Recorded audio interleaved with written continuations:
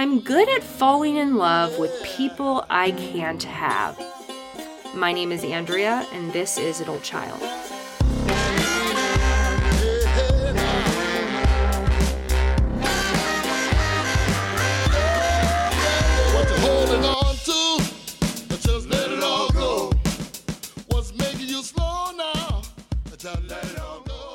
Welcome back to Adult Child, where we take a deep dive into the impact of growing up in a dysfunctional family.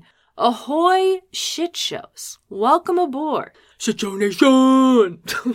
I realized that I didn't do it in the last episode, and you probably were hoping that I was just going to let this one die. I'm not. Just letting you know that. For any new listeners, I am an acquired taste. You're either going to be really into this shit or not at all. I'm fully aware of that. So today we are diving deep with returning guest who I have deemed queen of abandonment, psychotherapist author Susan Anderson. And thank God for this woman, because she is one of the pioneers that has done the work, done the research to figure out how to help us damn shit shows. You know, without people like her, we didn't stand a chance. So extremely, extremely grateful for her. So I just started reading one of her other books, Taming Your Outer Child, Overcoming Self-Sabotage and Healing from Abandonment. Now, I'm going to let her talk about what outer child is, but in essence, if you are familiar with the term inner teenager, it's pretty similar. It is the reactive part of us inside. It is the one that acts out. And so this could not be more relevant for me right now. I was thinking about this today, how this podcast is a vessel for me to continue to heal what's not healed, the self-doubt, the self-sabotage, all of that stuff, and to have you guys supporting me. And I'm able to share stuff that there's shame attached to it, but I'm able to share it with all y'all because I know that you get me, and I know that you're not judging me. I know that you guys accept me, and what a gift that is. Thanks for being a part of this wild ride with me, truly. So I've started to do the exercises that she has within this book and have had some insights, but I'm going to wait to share that with y'all so that you can hear all about this outer child shit first from the woman who deemed the term. So we're talking about outer child, and we're talking about why we are attracted to emotionally unavailable people. Our favorite thing, our favorite pastime of being attracted to emotionally unavailable people. Talk about a damn good time. So let's just get the show on the road, because this is a goodie. But let's first take care of business. Number one, damn the join Patreon. You again, the one that has been wanting to sign up for a long time and hasn't. How about we change that, okay? Next, give me a little follow on the Instagram, on the TikTok. You guys, I'm about to hit 50,000 people on Instagram. So my birthday's on Friday. So if, maybe you could just go up to random people in your life or just, use somebody else's phone and just give me a little follow, right? It can't hurt. I would appreciate it. The Lord's work, in my opinion. You can also do the Lord's work and your charitable services by giving me a damn 5-star review. Actually, no, this isn't an act of charity. This is actually a job requirement for being a podcast listener here. So how about you go do that? Thank you very much. Love you all.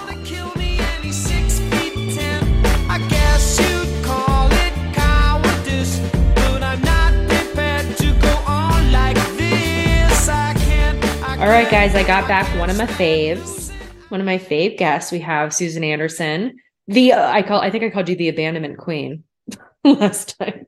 The queen of the abandonment. Welcome back. Nice to be here. Yeah, I've been excited for this chat.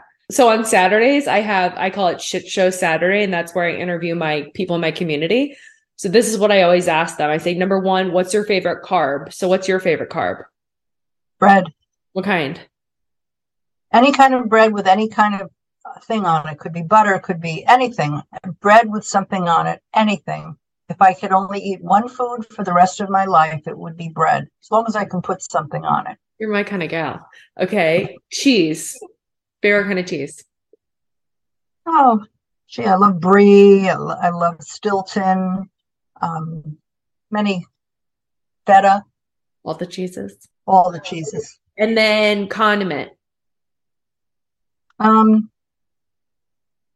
Gee, I don't know. Hot. Something hot sauce. Okay. The hotter, the better. So I have this weird theory, and I've been collecting data for the past like year and a half, but this is what I think.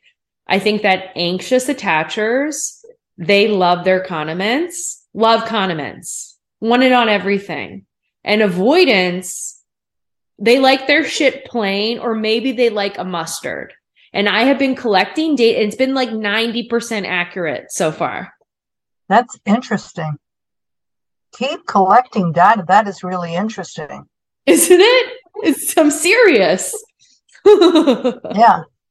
So I'm thinking like maybe could we like design like a treatment, like a type of therapy that's incorporating the condiments? Condiment therapy. Yeah, we'll just like force anxious people to just put ketchup on everything. Okay, so I just discovered your book, Taming the Outer Child. Oh, it's a good one. When did you write that? That was the last book that I wrote, and I wrote it in like 2009, 2010, but then I revised it and added up-to-date research. So I want to read the full title is Taming Your Outer Child, Overcoming Self-Sabotage and Healing Abandonment. Yes. Because the unresolved abandonment issues that are universal, we all have them. We all have unresolved abandonment because it's primal, so you can't really resolve it totally. You can only get in touch with it and work with the energy in a positive way if you know how. But unresolved abandonment expresses itself in self-sabotage. So self-sabotage, which is the outer child, that's the part that breaks our diet and gets attracted to all the wrong people. The outer child is a manifestation of unresolved abandonment. So that's why it's universal, because we all have abandonment. We all have the primal wound. And then therefore we all try to medicate it and try to avoid stuff and try to cope with stuff through all kinds of automatic behaviors that we learned when we were younger and more primitive, and that we carry into adulthood, and we use it to sabotage our lives.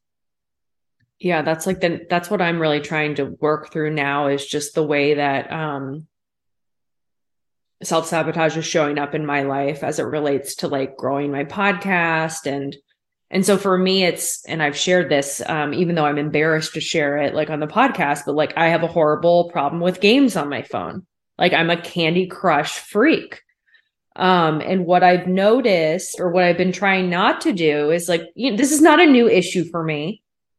But what I've noticed is that I've just been shaming the shit out of myself about it. And obviously that's not going to work, right? That's not helping. So I've really been trying to invite in a level of compassion and curiosity. But reading this book, what I'm only, I don't know, 20% in, but God, a lot of the exercises in there are just spot on. So can you explain the difference between the inner child and the outer child?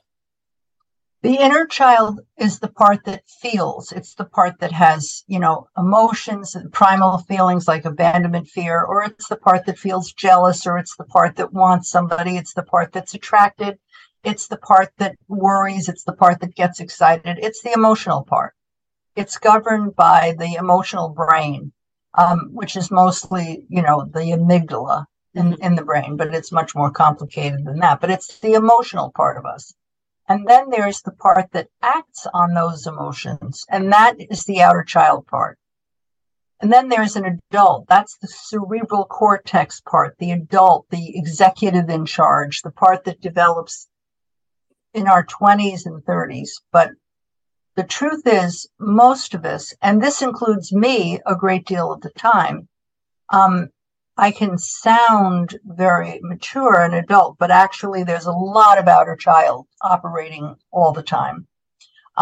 Because even though I have a cerebral cortex, therefore I have a vocabulary and I have cliches and I can sound, reasonable, the motivation underneath it, why am I saying what I'm saying? Why am I doing what I'm doing? It could be to avoid dealing with an emotion, or it could be a way of competing against someone else and trying to, prove myself to be better, or many other motivations that have to do with the outer child. So you bring up the whole thing of playing games on your phone, and you say that you feel shame about it. Well, you've made two really good disclosures. So who authorized you to make those disclosures? Was it your adult cerebral cortex self that said, you know what, it'll help me if I say it. It'll help me to just bring it out in the open. Or was it a part of you that likes to challenge? Is it a part of you that plays with people and likes to, evince like low self-esteem things? Chances are it was an adult part, but I just so that we can really try to examine things. But but expand upon that second part. So what, that I'm trying to, I'm saying it to shame myself in a way even further. All right, let's say I have a fear of rejection, a fear of criticism. Okay. So I'm afraid that when I'm trying to impress someone and show my best side, that they will still find something to criticize. So the outer child says, well, go ahead and give them just something to criticize, okay. beat them to the punch. So that would be an outer child motivation. Okay. But so anyway, let's assume that we're just giving you the benefit of the doubt just for the sake of it. Thank you. Thanks, Susan. It'll take us 10 minutes to try to figure out what it is. But let's just say that it was your adult self that said, it's good to bring this stuff out.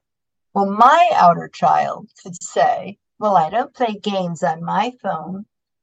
But then what I'm not doing is I'm not identifying. I'm not joining. I'm not using your disclosure to help me take some of my shame away, to help me to identify with you. I'm not relating if I do that. Well, I don't play games. So what do I do on my phone? I'm on my phone all the time. I'm like, it's nuts with my phone. It isn't a game, but it's like news, but I don't know what it is. Like crazy stuff. Reading the same email that I've already read sort of mindlessly. It's all the same thing. And what that is, the getting on your phone, is that is an outer child behavior, because it's become a habit. Because it involves, even the part of the brain that forms habits, it's actually an addictive habit, because it involves dopamine. You go on your phone and it rings bells and your dopamine, and you release dopamine. The next thing you know, you really are addicted. So it actually is an outer child behavior, and it serves so many purposes.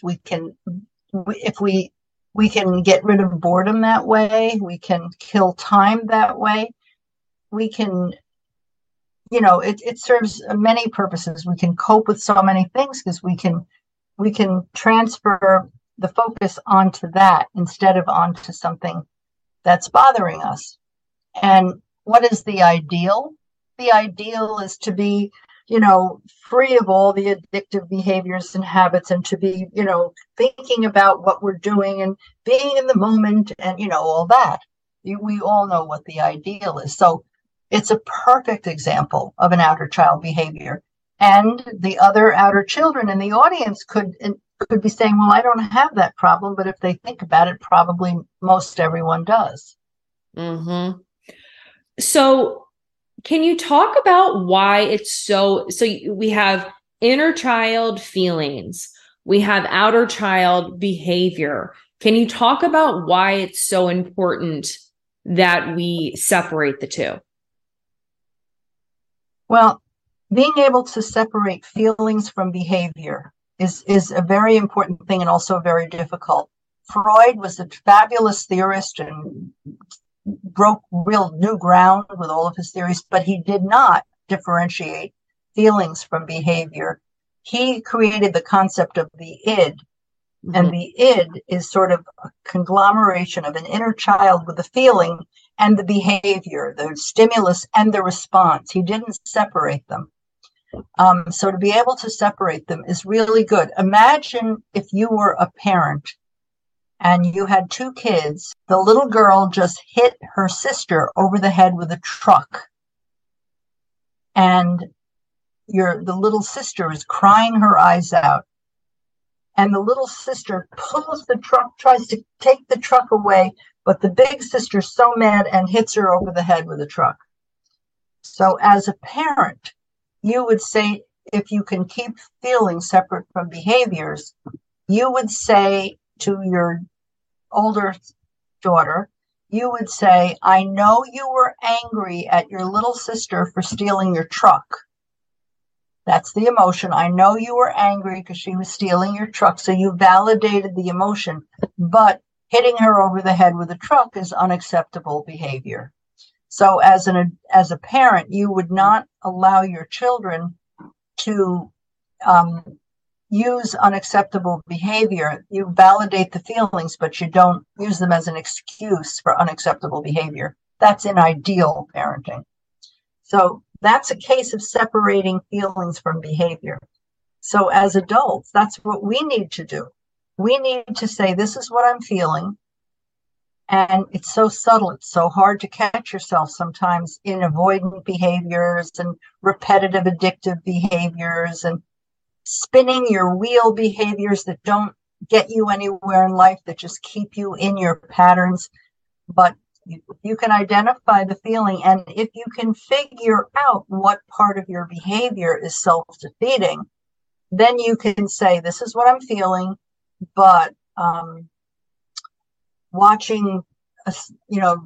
binge watching a series on Netflix when I really need to get my ass out in the community and join and participate more in programs with people. Yeah, in life. So, that's what it is. It's separating the emotion from the automatic behavior. Yeah, I guess. And they're subtle. It's kind of like what I'm talking about, how like shaming myself isn't making it any better, right? Because it's like in that situation that you used with the kids, if you don't separate it out, then the child is going to receive the message that it's not okay to feel upset or angry, right? It is okay to feel that way, but that's just not how we deal with it. We don't hit somebody over the head with the truck when we feel angry. Yeah. Right. I mean, to shame yourself is to miss the point. If you were parenting yourself, you wouldn't use shame. With one of your own children, you wouldn't. You're an idiot. You shouldn't be doing that. How stupid of you to do that. You would just say, you're spending a lot of time on your phone. While you're doing that, you're not doing something else that might be better for you, that might be more productive. You're kind of whiling away the time. And maybe you want to consider what you're covering up with that. If the adult part would never shame you for that. You would forgive yourself because you would say to yourself, I mean, I don't know you well enough to really say this, but I think I'm going to make a guess that you are generally a very constructive person. If you take a few extra minutes out to look at your phone, it's not like you're doing something that hurts other people. So there would be no reason to be terribly harsh with yourself. We're not talking a few minutes, Susan. Yeah. We're not talking a few minutes. So, okay. Like you said, it can be difficult. What if we're not sure what the underlying emotion is, and how do we suss that out? We can see the self-sabotage behavior. We can identify the outer child, but we don't really know what it is that the inner child's feeling. Well, it's very hard to know what we're feeling because the behavior covers the feeling. Once you act it out, you're in this other place where you're actually creating new feelings, because maybe your outer child behavior was to overreact and yell at someone, or and now you have a new problem. So the original feeling gets very lost. So the program doesn't, there's so much easier said than done advice out there. Like the advice, be in touch with your feelings. Well, that's nice, but how do you do it? And then identify what you're feeling. Well, but how do you do that? So the tool is a clunky tool. We talked about it last year. It's the tool. It's the tool of writing a dialogue, creating a personification. It's creating a multiple personality disorder in yourself, with an adult self, which is the cerebral cortex part, as almost a separate being. And then an outer child part that's like this kid with the cap on backwards who's always doing the easy thing, always trying to avoid and have fun and pleasure principle and immediate gratification, hates long-term goals, wants to do what it wants to do, very impulsive. So we personify that part of ourselves. And then we personify an inner child, which is, we can imagine, we're using our imaginations. These creatures don't exist, but we create them. An inner child who's really, really small, because it's the inner child within the inner child that we're looking at here. The traditional inner child that so many people have studied already is a little muckier. It's a little muddier a concept because it contains both the emotions and the reactions. The inner child that I'm talking about is the younger, more pure emotional inner child. It's the part that feels. So we personify the part of us that's really just feeling, wanting, needing, angry, hopeful. We personify that as the inner child, as little you, and then outer child, and then the adult. So you create these three separate parts, and you actually make them more real by creating a dialogue. And the dialogue needs to start between your adult self and your inner child self. So if you were having a self-sabotage behavior like overeating, you would say to your inner child, big you would say, I want to ask you how you feel about the fact that you're blaming the overeating as a behavior. You're blaming it on the outer child, right? You've personified an outer child. That's your outer child doing that. All right. So now you have a fall guy to blame it on. And your adult self would say to your inner child, I want to know how you feel about you saying that your favorite carb is bread with something on it. Yeah. How do you feel that outer child wants to eat bread with something on it? Constantly. Bread and butter. Can we just say it? Bread and butter. How do you feel that I'm so weak as your adult self that I let outer child eat all this bread and butter, and then then you're always overeating with that, and how does that make you feel? And your inner child might say, I feel you don't care about me at all. I want you to take good care of me, and you don't. You let outer child eat bread and butter all the time and ruin everything. And so the dialogue would find the most emotional part of that, which is, how is your inner child feeling? Let's say with being on doing game on your phone. How is your inner child? Yeah. How is your inner child feeling that you didn't get the other thing accomplished? That you didn't, who knows what, take a nice long walk, or something like that. How does your inner child feel? And your child would say, I feel you're letting outer child run the show. I don't feel you care about me. I feel very invisible. You don't really care about me. And if you did, you would want to know what I would like to do, what I think is important. And you never even asked me. There would be a dialogue where you might find that your inner child really feels abandoned and neglected when you do that. Mm-hmm.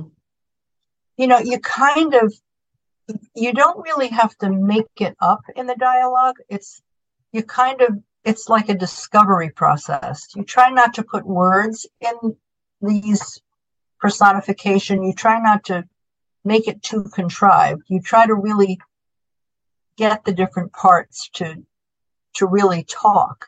Mm-hmm. And in order to do it, you have to be clear that the behavior is the outer child, the feelings are the inner child, and the reasoning part is the adult self. Are you ever talking to the outer child directly? Well, outer child is very clever, very can get away with murder. So you can talk to your outer child, but it's not going to go well. Your adult self can say, "That's it. Stop it.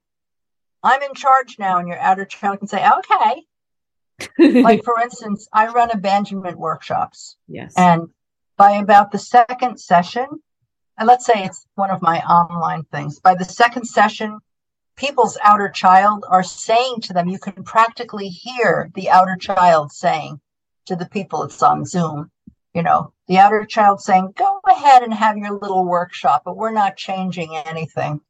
Go ahead, do your exercises, but we're not changing a thing." Outer child is very subtle and does not want anything positive to change, because it wants to play games on the phone. It wants to eat bread and butter. It wants what it wants. So it doesn't always go over too big when you try to engage your outer child, because it'll just agree with you. And then as soon as you're distracted over here, it will go right on doing what it wants to do. So the way to undercut its power is to have this very good relationship with your inner child, where you know what you're feeling, and you're making the adult self is making a deal, a contract, a promise, a commitment to your inner child to do something constructive and good. Yeah, this is a lot more tangible for me. So I've been reading up about like internal family systems, and it talks a lot about the various parts going on there, and like the protector, and like some of it is very confusing. It's a wonder. The IFS is a great system, but it doesn't. It's a more parts. Yes. And again, you personify those parts and make them work for you for a specific purpose in the therapy. The three parts, the inner child, outer child, and adult, it has a different goal. It's to heal the primal abandonment wound. It's designed to get all the way to the primal abandonment wound. It's something that we all have, and when we address just the feelings and we personify this sort of helpless part of us that's in there just feeling, feelings are involuntary. We can't help them. So it's sort of a helpless part that once we tune in and get in touch, we realize, oh, I'm feeling that. But the IFS has one goal. It's very good stuff. But this is the three-part diagram that I use is specifically to treat that abandonment wound, the primal. And so do you think that whenever we are engaging in self-sabotage behaviors, which I was going to say, is abandonment always involved? And I guess yes, because it's self-sabotage is self-abandonment. Yeah. Mm-hmm. Let's say the goal is to get fit. Mm-hmm. I've worked with so many people who don't feel that they're healthy. They have received doctors, reports and so forth, and they know they really have to work at it. They can't just take their health for granted. They have to get fit. Mm-hmm. Well, it becomes really important, but they keep staying home instead of going down to the gym, or they don't take the walk, even though they're telling themselves, "I will take the walk, I will walk, I will," and they don't. And all that what they're doing is they're abandoning themselves. So imagine how, if they could get in touch with their inner child, how does their inner child feel? Well, the inner child says, "You don't care if I live or die. Mm-hmm. You really have abandoned me. You just let outer do whatever he wants. Adder can get away with murder, but you're not caring about what I want. I want to be healthy. I want to live. I'm scared. I don't feel good. I want to feel better. And you don't care about me because you keep giving in to outer. When you, as the adult, realizes that there's a part of you really feeling that self-abandonment, really feeling hurt inside, really feeling low about yourself, and really feeling that you're not loved and you're not important enough and you're not special enough to go to that extra effort for, then you discover what your self-esteem issues are all about. You start to feel the ache, the hurt, the lump in the throat of the inner child saying, if you loved me, you wouldn't do that. You wouldn't let out or do that stuff. Have you ever heard of this? It's called rapid resolution therapy. Have you ever heard of that? Let me take the letters. RRT. Well, I know, but there's like RTT. There's all these different things. I know. They all have the same. So like, letters. I think Marissa Peer, is that her name? Hers is like RTT, but this is RRT. I just interviewed this guy. Fascinating, but a few things that I didn't necessarily, that I challenged him on. But like one of the things was that he doesn't think that the recovery process, like that it can be pain-free, which I don't know if I agree with that. But what I wanted to ask you is, for this stuff, like when we're dealing with self-sabotage, self-abandonment, you're talking about like somebody needing to change their health. I personally feel like, and it varies, but that we do have to essentially hit some sort of a bottom when it relates to all of this stuff to like actually be ready to do what's necessary to change. What are your thoughts? Well, let's talk about that bottom, because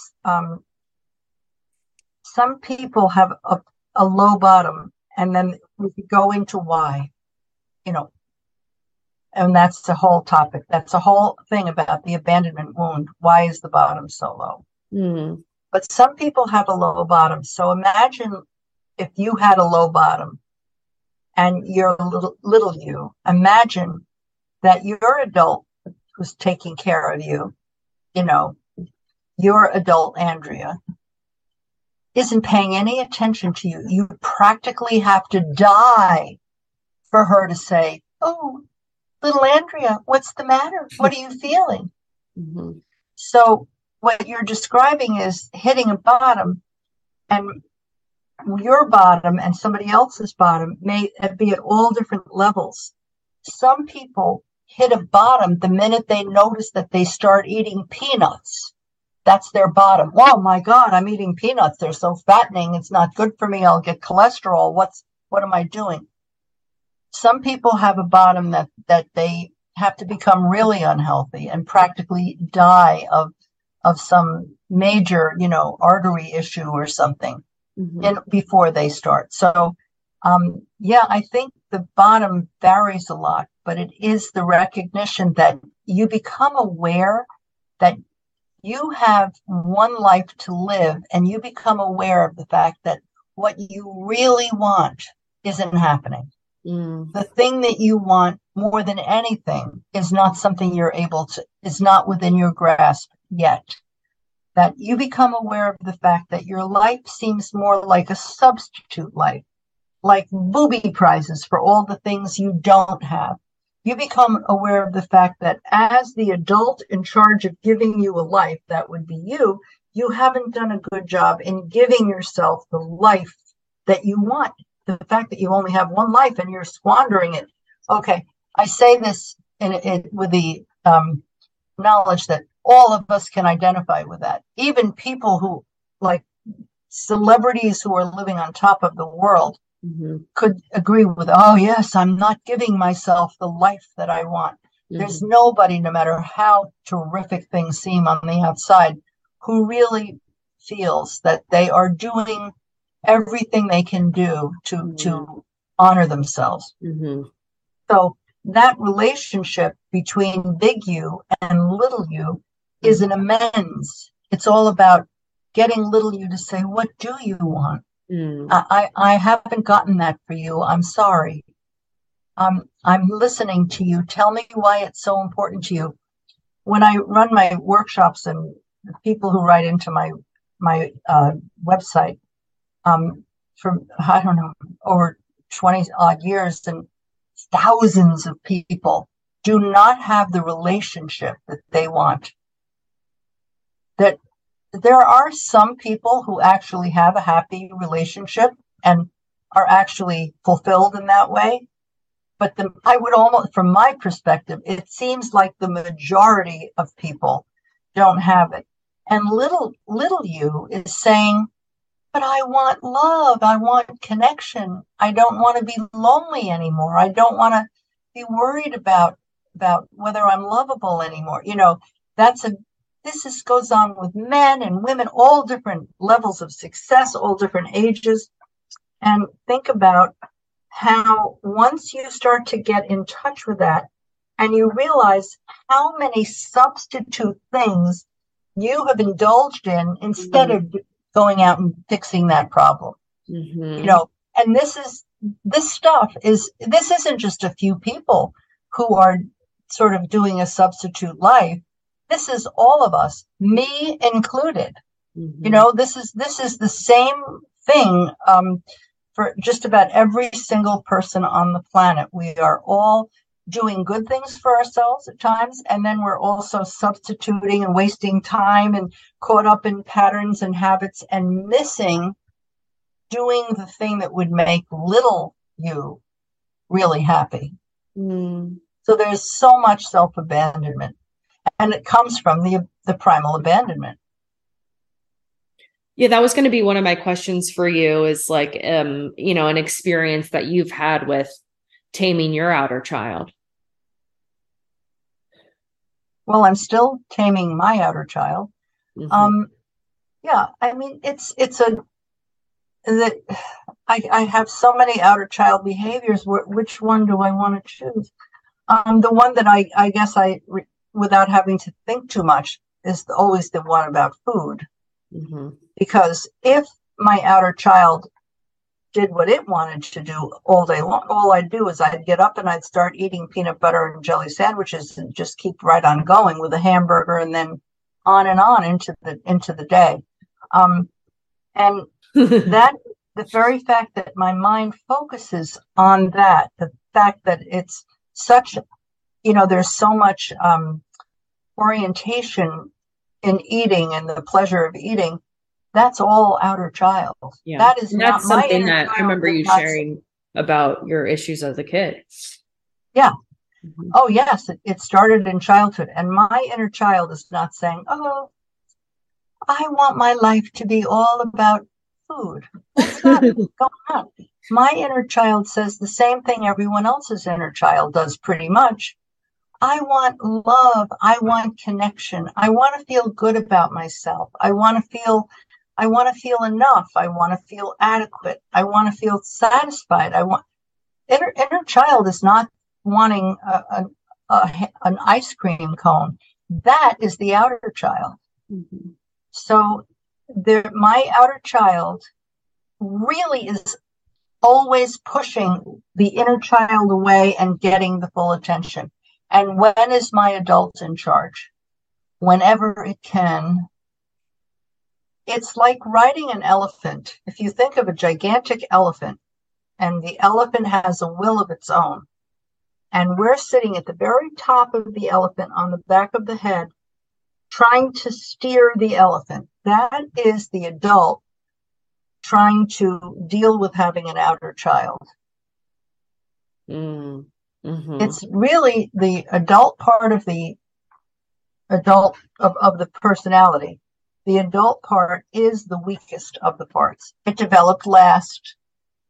It doesn't have the compelling emotional drives. It doesn't have the habits. It's the part that has to think and go through the pathways of thinking and using all the different parts of the mind in sort of a thought process to make decisions. It takes longer. It's more effort. The future is a hefty responsibility and not one that we take lightly, but then taking things lightly has never been what Hefty is about. That's why we've created the Hefty Renew program that turns hard-to-recycle plastics into valuable resources like park benches and building materials. To participate, simply fill up an orange Hefty Renew bag with accepted items, tie it up, and drop it in with your regular recycling. That's it. It's that easy. It's time to rethink recycling with Renew. Particular valued resources may vary by geography. More info available at heftyrenew.com. So obviously I'm still going to I need to go through this book, but just to kind of like, so we're getting in touch with the feelings, we're having the dialogue with the inner child. And then how does one then, kind of transition into taking positive action that's aligned with what the inner child wants? Well, I'll give the answer. I will happily give the answer. But I just want to, explain to your audience here that this sounds so hard to talk about it and to describe it in this manner. It just sounds so clunky. It is clunky. Even when you do it, it's clunky, but it sounds even clunkier to talk about it. But basically, it really does, because when you do it, it makes sense. If we were doing it sort of in a workshop way, and all of us had a little pad of paper and we were practicing it, then it starts to fall into place. But clunky is a great word. It's fun to say. Clunky. Yeah, it is clunky. Clunky is a clunky word. It has just the right. It is a good word. But anyway, this is a good example of it. But so now, when you have this dialogue with your inner child and you say to your inner child, you're the adult self, saying, "Oh, I hear you. I'm going to do better. I'm going to get help. I'm going to do everything I can to help you. I know I've left you kind of abandoned. I've let outer child get away with stuff." Your inner child is not really trusting you. Your inner child is thinking, "Yeah, right. Yeah, said that. You're going to abandon me all over again." Mm-hmm. And there's only one thing you can do that really convinces your inner child, you, the adult self, you, the adult self. The one thing you can do when you're having a dialogue with your inner child that will make your inner child feel loved, feel connected, feel hope, feel that there will be progress, is when you promise to take a baby step. And then you take the baby step. Because in this dialogue, this sounds so corny, but words are cheap. Only actions count. It's just like in a relationship. Somebody can say, "I love you, I love you, I love you so much." And then they can go act unloving and selfish and not show caring. And it negates all those words. It's action that makes us feel loved. It's loving actions. That's what reaches the heart. And the words the dialogue is important, but the words by themselves don't really do a thing. And what you have to do is turn the dialogue into at the result of the dialogue at the end, you would say, to show you that I really am listening to you and that I really am planning to make a change, I'm going to take a baby step. And then you might admit, "I can't think of one right now. I feel so stymied by what to do. I don't know quite what baby step I'm going to take." And then you can come back, but you have to take that baby step. You have to come back and say, "Okay, little you, I've come up with a baby step. I'm going to take the step within 24 hours. And maybe the baby step is a tiny baby step. Maybe the baby step is, I'm going to take you on a walk. We're going to walk a half a block. And on that walk, I'm going to be thinking about you, little you. I'm going to be thinking about what you're feeling, what you want from life, what's important to you, why you're disappointed, what I can do to help. I'm going to take a walk, and every step I'm going to be thinking about you. So at least it's an action and there's physical exercise involved. You could say, "I'm going to take a long walk," but then will you do it? So you have to promise something so small that you would never break a promise, because you're promising it to your own inner child. And you can't break a promise to a child. And that is especially true with your own inner child. So you have to come up with a tiny little step. Another baby step might be, I'm going to the store and I'm buying a special notebook. And the notebook is going to be a notebook for you and me to talk. And I'm going to put that notebook right on my desk with a pen. And I'm going to open it up and I'm going to put my cup of coffee right on it so that when I get up in the morning, I have to get my cup of coffee and I'll remember the notebook. And that way I'm set up to write to you again. Because your inner child is thinking, you'll never talk to me again. You'll forget all about me. Now I've told you what I want and how I feel. You don't really care. You only give in to outer child.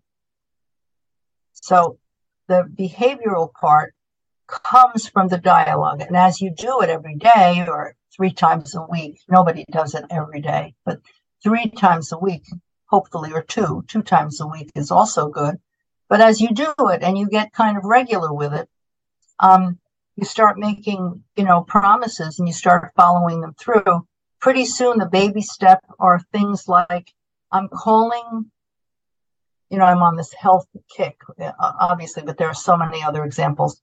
I'm calling a dating service or I'm calling the gym to find out what the deal is. You're actually going to take a bigger step. Okay. And they add up and they create momentum. And the next thing you know, you're running for president. Oh boy. Not on my goals list. No. What? I think you shared it in the story, but where did you come up with the term outer child? Was it with your boy Peter Yelton? Yes. My favorite quote ever. Oh my God. Yes, Peter Yelton. We were having lunch.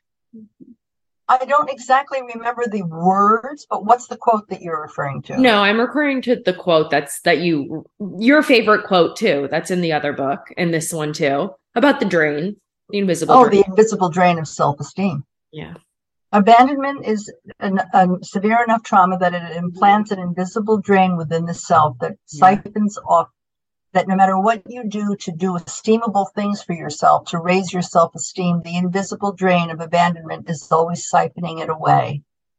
Yeah, that was Peter Yelton. It's so good, but I think you guys were chatting when the outer the term was born in that relationship. The two of us are chatting, and then it was not the inner child, but the outer child. And the next time we met for lunch, Peter had worked out a whole scheme in his head. He was a font of creative information and an amazing therapist, and just has so much insight. So he's the father. He's still kicking it, right? Yeah. Okay. I'd love to have him on the podcast. Guess where he lives? In Florida? Uh-huh. I'm just going to have him on and I'm just going to have him say that one quote just over and over for an hour. And then I'll have him throw in an outer child every once in a while. Okay. I have some questions from my listeners. Well, actually, here's a question that I'd love for you to explain that I was reading about in the book that I thought was interesting. When you talk about how our fears tend to incubate, so how you say incubate over time rather than dissipate. Yeah. Well, the outer child will try to convince you that if you're afraid of something, avoid it. Mm-hmm. Just don't do it. Stay away from it. And so much of what we're doing, half the time you're gaming, it could be avoiding something that you feel anxious about doing. Absolutely. So rather than that, yeah. That actually was a quote that I took from your book. I loved it. It is, what I am saying is that avoidance is one of the outer child's favorite forms of self-sabotage, one that does more harm than good in the end. Why? Because while you're avoiding, your fears are secretly gaining strength, not melting away. Yeah, because what has been found in neuroscience is that fears they don't dissipate with time. They don't. When you have a fear, it incubates the longer you leave it unaddressed. So here's a mistake that so time does not heal all fears. Time doesn't. No, time creates a pocket whereby the fear can get larger. So as a child, some of my childhood history, I was shy. That made me shy and affected my self-esteem. So I had fear about certain social issues. So there was a long time that I avoided, I still do, many situations because of all the anxiety. Why put myself out there? Just remain quiet, remain in the background. But then I discovered all the stuff about abandonment, and I had a reason to break through the fear of staying hidden. And the fear was larger. Now I'm more awkward. It was more difficult because of all the incubation of that anxiety. I had to break through that. And in breaking through it, it kind of lessened the fear. Not that I don't still have fear of rejection, of criticism, of all of that. I still, of course, have that. I'm still human. I still have my heart and my soul. But it has the proportion of that fear is so much smaller. It's manageable. But while I was avoiding dealing with it, it had gotten really big. The biggest example that I think most people in the audience can identify with, because it is so out there, it is so universal, is when you get hurt in a relationship. It could be in high school, it could be in college, it could be at any time in life. You get hurt, and many people are afraid to get back up on the horse again, or they've been hurt so many times, they just can't risk it again. It's too painful. So they avoid. They just do everything they can to avoid that vulnerability. And they can find a life without, being in a relationship. They have friends who feel the same way. So they develop a whole life that's good. But in the meantime, the fear that they've been avoiding dealing with, you'd think that now that they've been doing this for years, now they're like they could meet somebody, they could get When they get vulnerable again, what they discover is that the fear has grown, that they're even more anxious, that they're more likely to freak out and sabotage it. So it's exactly the opposite of what the self-help books say. The self-help books say conventional wisdom. It's almost always wrong. It says, if you start to get into a new relationship and you're anxious and you're overreactive, it means you're not ready. That is just not true. It could mean that. It could mean that there's stuff that that you're still working out. But from my experience, that's the minority of cases that you're not ready because you're still too much in the throes of the previous abandonment. My experience is that that you are insecure, and it's a necessary hurdle that your next relationship and the vulnerability that it brings is inevitable almost because you've been hurt. So it is natural to be more afraid. And that is not a sign that you're not ready. It just goes with the territory. And what has to be done here is the courage to be able to say, I can withstand what happens. Even if it doesn't work out, I can pick myself up, dust myself off, and go back out there again. Yeah, that was another part in the book. I was just looking to find it that I highlighted. Totally agree. I'm a big advocate on like taking a break and focusing on yourself. But then once you do dip your toe back in the pond, that like, it's not going to be all easy breezy, right? Like it's going to fucking suck. But this is what I really like what you said. So you go, but when you finally think you're ready to meet someone, one of two things can happen. You say, one, no one turns you on, even though they look great on paper, or two, someone does turn you on and you're suddenly so vulnerable that you can barely stand being in your own body. So you want to break down those 2 points. So number one, no one turns you on. Well, when you've been hurt, okay, it's a complicated answer. I think we've talked about this before. Yeah. But when you've been hurt and you're recovery from the previous hurt, it could be 10 years ago or even more recently. Well, not to, sorry, not to interrupt you, but this is the one thing that I've always noticed, right? Is like when I get out of a relation, I've never been able to hop to another one because it's like the person could be like the most amazing person in the world.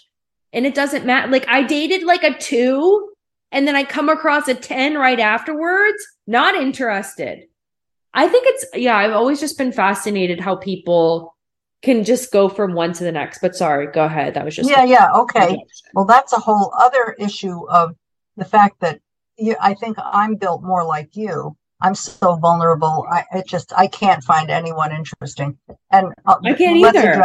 Yeah, go ahead. Let's address that one first, because I'm sure so many people have this. It's because your emotional brain has an object, and the object is the last guy you were with. Yep. Okay. So the new person is not him or her. I don't mean to be so gendered, but the new person is not that person. This person is occupying that special place in your brain. And therefore, as long as you're not meeting the exact replica with the same everything, name and everything, your emotional brain is saying, nope, not a match. So that has a lot to do with it. What's going on there though? Like, why are there some people, because I think that there's people that are anxious attachers, right? Why is it that some people are wired that way? And then why is it that, because for me, I mean, to me, it seems like it would be a lot easier if I could just like be attracted to somebody else really quickly right after.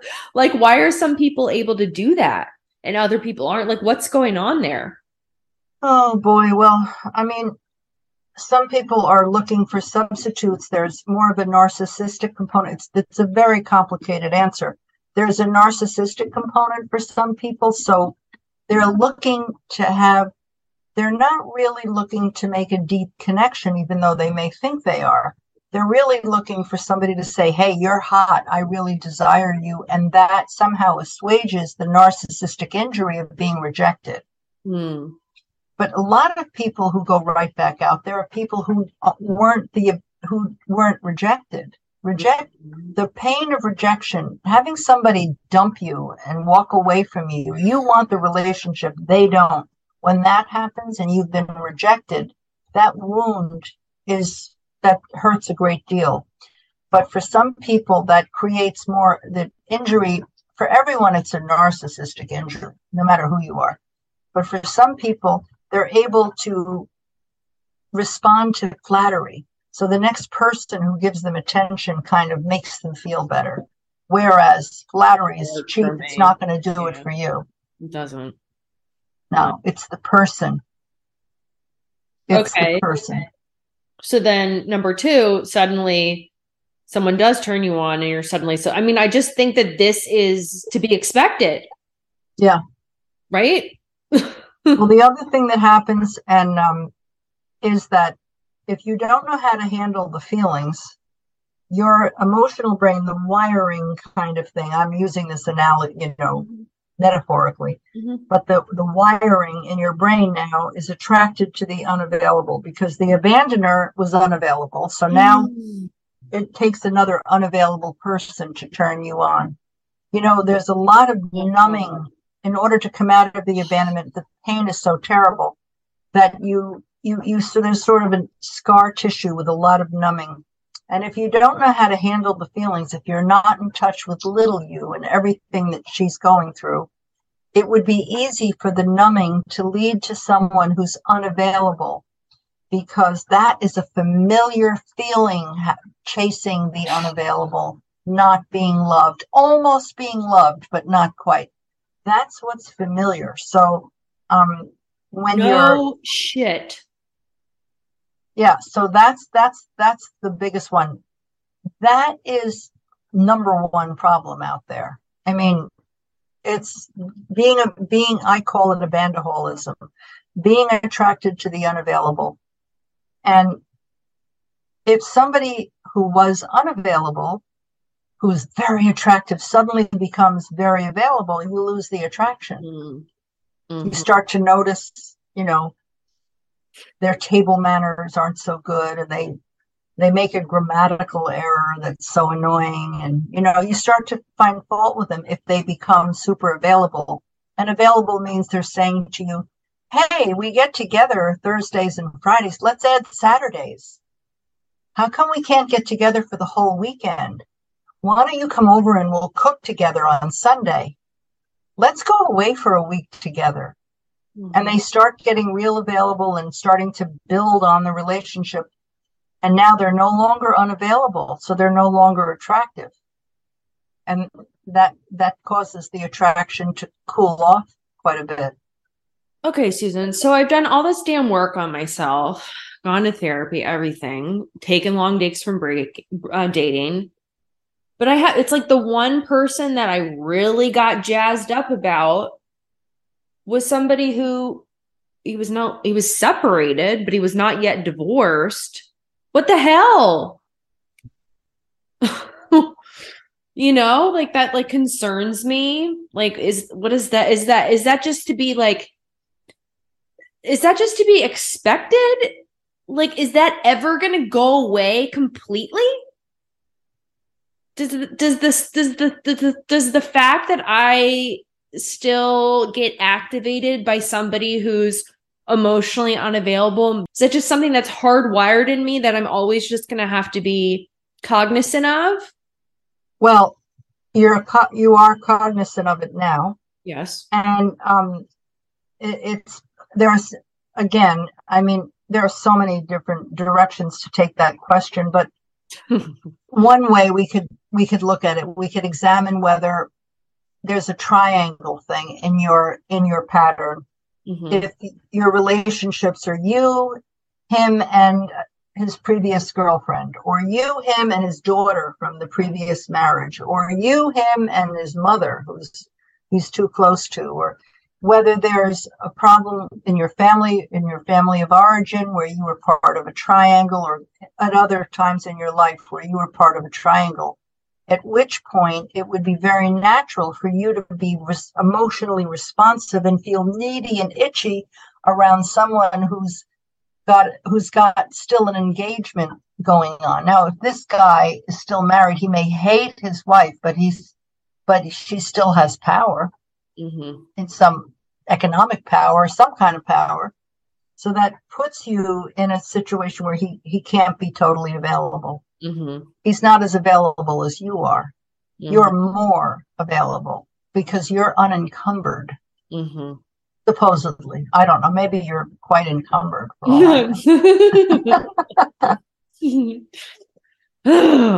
Yeah. Well, no, it was good. I mean, I was able to walk away and sit through the feelings.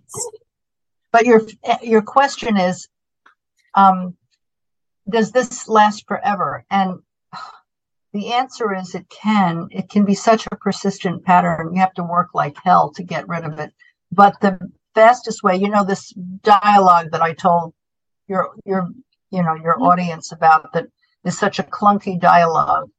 It really is the most effective tool I have found. So because little you doesn't want that. Little you really wants to be loved. Mm-hmm. She's not playing games, that's outer child that needs that stimulation of chasing the unavailable. That's all outer child stuff. Mm-hmm. Fun times. Okay, let's see here. I'm not able to get to all. Okay, well, how about this? I thought this was a good question. So how do we respond when our partner internalizes our actions as abandonment or rejection? She goes, often the result was a long circular conversations where he would have a tone of frustration and anger if I did not give him what he desired of me. And this is when your partner has abandonment issues? Internalizes, yeah, and internalizes your actions as abandonment or rejection. I'm assuming she means like when she's trying to do what's right for her. And that's interpreted by a partner as abandonment or rejection. Well, I don't think that came from one of my books, right? No, this is a question from a listener. Okay, from a listener? Yeah. Okay, so the idea that you can be in a relationship, every relationship has, there's one person who's more the abandoner and one person who's the distancer, one person who approaches and the other person avoids. There's a little seesaw going on. And, sometimes you take turns. Sometimes you're the one needing the extra assurance and sometimes it's the other person. If she's in a relationship with someone who has, at least at this time, has more abandonment issues and is more sensitive to abandonment than she is, the antidote to that is, it means that she won't have as much pleasure in the relationship because she's got to take care of somebody else's feelings and constantly be, clarifying herself. But the antidote to that is really good communication. Because if she can get her partner to really talk about what's going on emotionally and recognize that it's not about this relationship, it's about issues that predated this relationship. If they can really talk about stuff, they can bring their relationship more to the present. But it's, communication is such an important thing in a relationship. It's so great to be able to say, your abandonment issues, I feel for you for having them, but they also make me uncomfortable. It's just so important to just put it out there and to own your own feelings, not to say you're making me feel, but when you start to express all these issues of yours, I feel uncomfortable. Okay, I'll just ask this one question. This is a good one. I don't know. This is kind of hard to answer, I think, but how does one differentiate when in the here and now, as an adult, when you are truly being emotionally abandoned in a relationship, and when it is just the vestiges of childhood trauma, of emotional neglect? Yeah. Is it me or is it me or is it them? I mean, that's a huge question. That's out there so much, that question. Am I just being overreactive? Am I being insecure? Or is this person emotionally unavailable? I don't want to make up excuses for them. Is it me or is it them? I don't know who's the one doing this. It's so hard to make that determination. And the answer is not a very popular answer, but very often you can't figure it out. You can't figure it out. You don't know if, you can talk to friends and therapists, but then, you're influencing their answer by the way you're posing your question. So it's very hard to figure out, is it them or is it me? But you can find out how little you is feeling inside. You can actually forget that question and recognize that you're in a situation that's ambiguous because it's a new relationship and there are no guarantees. And the important thing is that you have a relationship with yourself. Because if you have a love relationship with yourself, in other words, if you have self-love, then you don't need another person to complete your loop. It's nice when they do, but if they don't, you still have yourself. So that relationship that you're building with yourself, where you're discovering what you're feeling and you're increasing your motivation for giving yourself as good a life as you can, because you love yourself, that relationship becomes the important thing. And it actually almost makes those questions go away. Okay. Do you have anything you want to promote? Are you working on anything? I have all these workshops coming up. I have a workshop at this gorgeous place in the Blue Ridge Mountains called Art of Living Institute. It's the most beautiful place. It's up at the top of the Blue Ridges with views and it's just a glorious, beautiful place. That's coming up. It's on my website at abandonment.net under workshops. Another one is coming up at Kripalu. These are coming up soon, like within a month or two. And that's a workshop at Kripalu in Massachusetts. And then I have an online workshop that I'm going to be doing 5 sessions coming up in the spring. Beautiful. And I have videotapes of all the different Ikeru exercises, from exercises 1 through 5, that take you through the whole program, from going through this whole process all the way to discovering your future self and working toward your ultimate goals.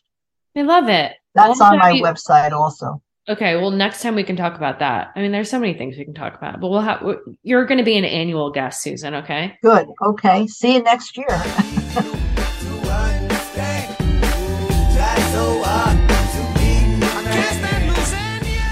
Well, that wraps up today's episode. As always, I know you heard something that you could relate to. And if you didn't, you got some issues, you need to damn join Patreon. And also, too, if you did get something out of it as well, like, you should also damn the join Patreon, too. Thanks to Susan. She's so great. She's extremely down-to-earth, easy to talk to, a really, really, really rad woman. I'll be honest, I slipped. I've been getting this part done a lot earlier in the day over the past few weeks, but it's 9:15 now, so I'll just own that shit. But I was gonna sit down around 4, but then I still haven't gotten my fucking furniture. Sorry. That's why I didn't record earlier, because my furniture is supposed to get here. Well, it's almost been 9 weeks, guys. And it's like, for the past several weeks, it's coming next week, and it's coming next week. And then finally I just kind of lost it today. I haven't really gotten angry about it, but I got real fucking pissed off today. And, I didn't want to come on, and the energy was just off. Okay. So I have a reasonable, I think an understandable excuse as to why it's later. What else? I don't know. What do I have? Oh, I mean, I may have a potential date. It's slim pickings here, guys, on the dating apps. So we got one person that's a possibility. We'll see how that goes. That's it. That'd be it, y'all. I will see you next week for another fucking amazing episode of Adult Child. It's gonna be super awesome, super mama, super excited for y'all to hear it. It's gonna be a good day, I promise.